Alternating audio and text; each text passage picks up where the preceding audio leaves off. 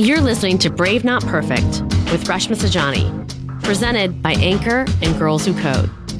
Hey, it's Reshma Saujani here. Thanks so much for joining me for this episode of Brave Not Perfect, a podcast featuring conversations with brave, not perfect changemakers. This week, I am so excited because I am talking with Sophie Strand. She's a scientist, an educator, and just super funny. She's tackling an issue, obviously, that I'm so passionate about, which is the gender gap in tech with the Science Comedy, a YouTube series for girls and for interested boys.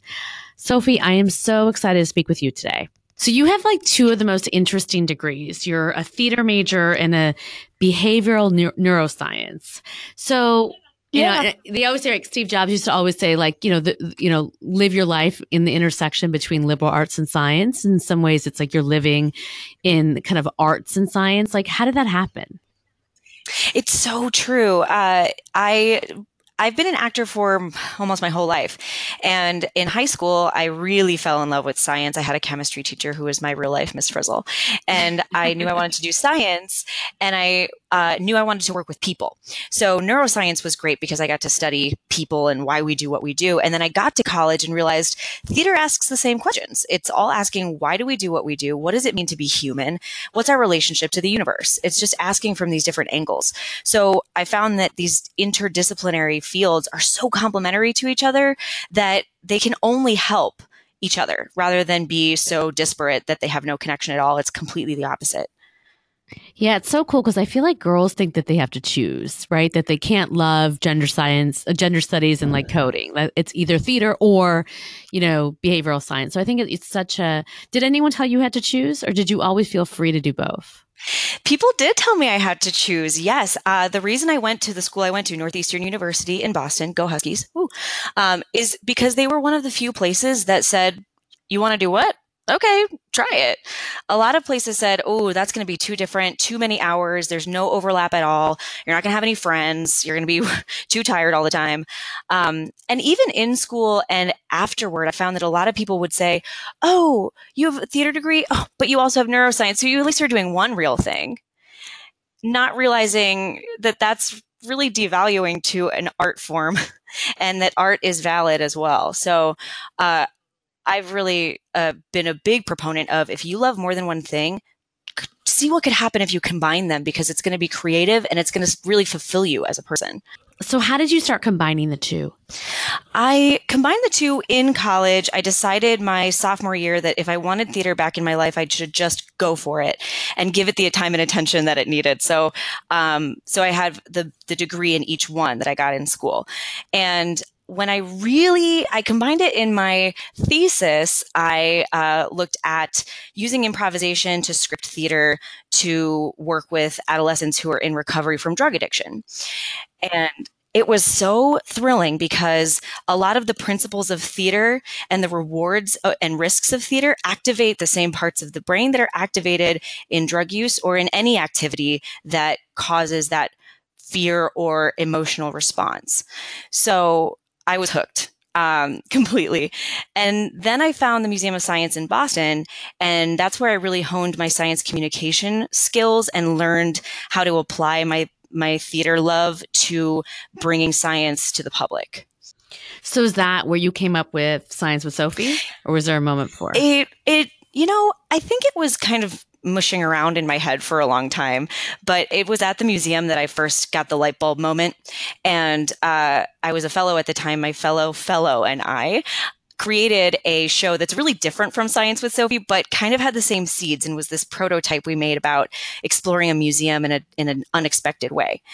And from there, I decided to move to Chicago and study comedy at Second City. It was kind of between med school and comedy, and I wanted a reliable career, so I chose comedy. And working. You chose comedy, right? I wanted something stable, so you wanted to make sure you got like a paycheck every exactly. Every I was like, I want health insurance, I want stability. So this is definitely the choice for me.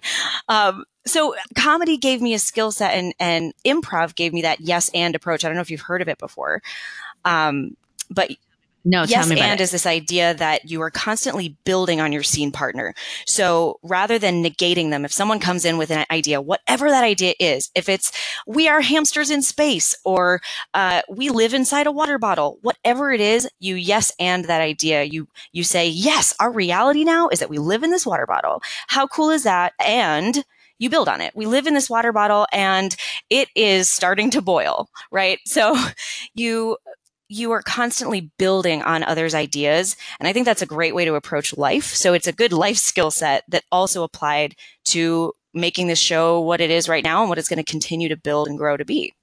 That's cool. So like how old were you when you made the show and what's like the process? Because I know there's a lot of people out there probably who are listening who are like, that sounds cool. Like, how do I go about doing Yeah, that? I've learned so much on the job, so to speak, because film production is really complex. The first time we did it at the museum, I was 20 something, and now I'm older 20 something. I'm 29 now. I have to think about that sometimes. But I learned how to come up with an idea. So, coming up with the idea for Science with Sophie really started. In Chicago, having these years of comedy under my belt and these years of science teaching and communication.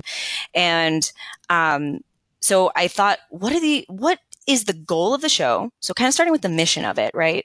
And then creating some characters, learning how to pitch an idea was really valuable, learning how to succinctly say what it is that you're trying to do. And then getting a team of people on board because I can't do this by myself.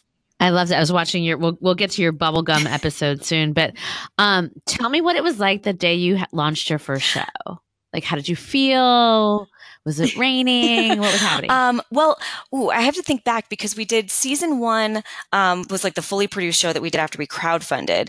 And before that, we did what we called season 0, which was pretty much on my iPhone, really short amounts of stuff that were just fun and little quick things we could do. When we first launched episode 1, fully completed, we did it. We made the thing, I made the thing that I wanted to make. It was really quite stunning. And it got a great response. Everybody who watched it loved it, so that felt really validating that we made a thing and we made it the way we wanted it to be. So do you feel like you made it for yourself, or was there like someone who inspired you to do this, like to make this particular, because you have all this amazing background. You could have made a show about anything. Thank you. Like, why this? I wanted to be the thing I wish I had at the age that I made the show for. So the target audience, I say it's for girls and everyone, because when I was growing up as a young girl, age 6 to now, I didn't have a female science role model on TV. I had great role models like Bill Nye and Carl Sagan, et cetera. But the only female that I had to look at doing science was Ms. Frizzle from the Magic School Bus. And she is a cartoon. She's not a real person. So I really wanted to be that role model that I wish I'd had. So it's for me because I wanted to be the change, and hopefully it is for girls and boys who are eager for something like that. Because Bill Nye's wonderful, iconic show happened over 20 years ago, and we still don't have a female role model on mainstream science media. We do the same. I mean, we say the same thing, right? You cannot be what you cannot see. At Girls Who Code, we're working on tech spotlights. We read this, amazing article about like that girls will invent or create at a rate of like 4 times higher than boys when they're exposed to role models and people who look like them. So we're trying to get, the Ada Lovelaces and the ENIACs and the Katherine Johnsons of the world, their stories, in every single classroom in the country. Yeah. It's not like they don't exist, They've had a much harder battle to fight to get to where they are than some other people in the world, but it doesn't mean they don't exist. So if we can elevate that platform, raise that voice, and shout it from the rooftops, it's valuable for everybody to hear, especially if you are that person who hasn't seen yourself represented before. So how do you come up with your ideas? Like, I was watching your bubblegum episode and I didn't realize that bubblegum sits in your stomach for 7 years. I'll have to remember that the next time I decide to swallow my gum, which I will admit I often do. But yeah, how do you come up with your ideas? Part of it, a lot of it is, what do I find interesting? And what do I find around me that a kid would encounter in her daily life? So I'm in the city. I see potholes. I get sick. So sometimes I have snot, all over the place, and things like bubble gum kids wonder about a lot. So part of it was actual input from kids. I said, what do you want to know about? And also, what do I think is cool? Because if I don't think it's cool, I'm not going to be interested in writing about it. It's not going to be fun to work so hard on something that I don't love and find interesting. The caveat to that, of course, is that I find most things very interesting. So you pitch me a topic that you like, and I will probably be really on board to create something fun with it. You crowdfunded your first series. What was that like? Money is something that I think girls, women are taught to be afraid of a little bit. So here I have this thing that I want to create, and I can talk all day long about the mission. And then as soon as we talk about money, it was really scary. And having to ask for help as well was part of that, right? Saying, I need my community. And it ended up being incredibly rewarding because we had almost 700 people from across the globe say yes to this idea that didn't even exist yet. And that was propelled us forward because, yes, we had the funding and we had the base of people saying, we want this, please make this. I wish I had this when I was young. My girls are waiting for this. My boys are waiting for this. Give this to us, please. So it was what really jump-started the whole thing. Do you feel like you learned how to be brave through theater, through science, somewhere else? Because you sound like really brave to me. Like you've done a lot of like really incredible things, and hard things and scary things. Thanks. Yes, I consider myself brave. And part of what the show, when I give my pitch of the show, it's that I want girls to remember that they are brave, smart, curious, funny scientists every day.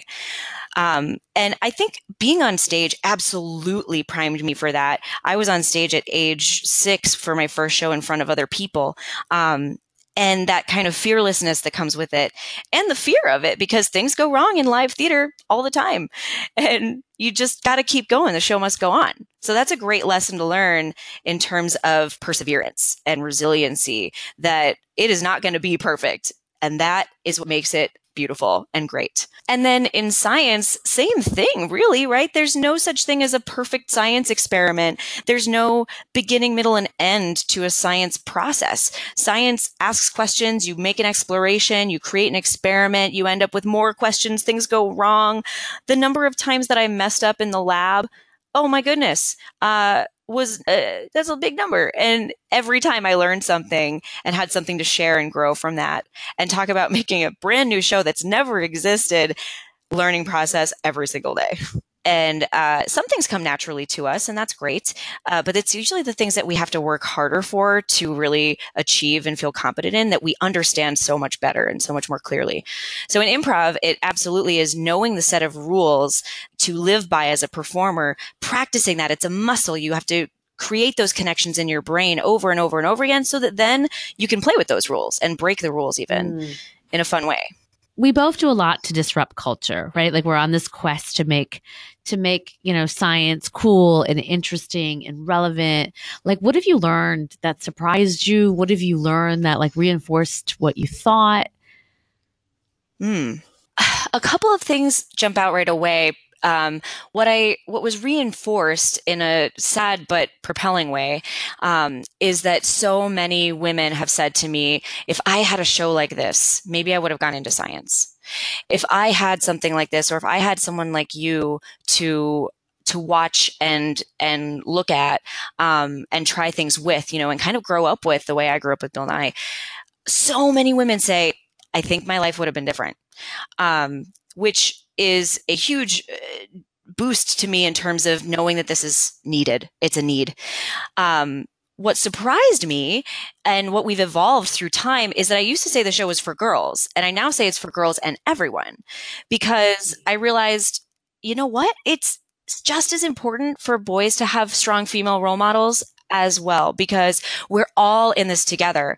To use another improv term, I say that STEM equity is an all play, meaning we're all invited. We all need to participate and play the game. so that we can make change together. If it's one versus the other, it's going to be competitive. It's going to be harder to get really into the same conversation to find solutions. So I changed that around to be really inclusive. The show never says, hey, girls versus boys. It's nothing like that. It's all just come on in, join us. We're all doing this together. And wouldn't you know, we've got strong women doing science. Thank you for joining me for another episode of Brave Not Perfect. Got a question for me? Send us a note at bravenotperfectpodcast@gmail.com or call in directly via the Anchor app on your phone.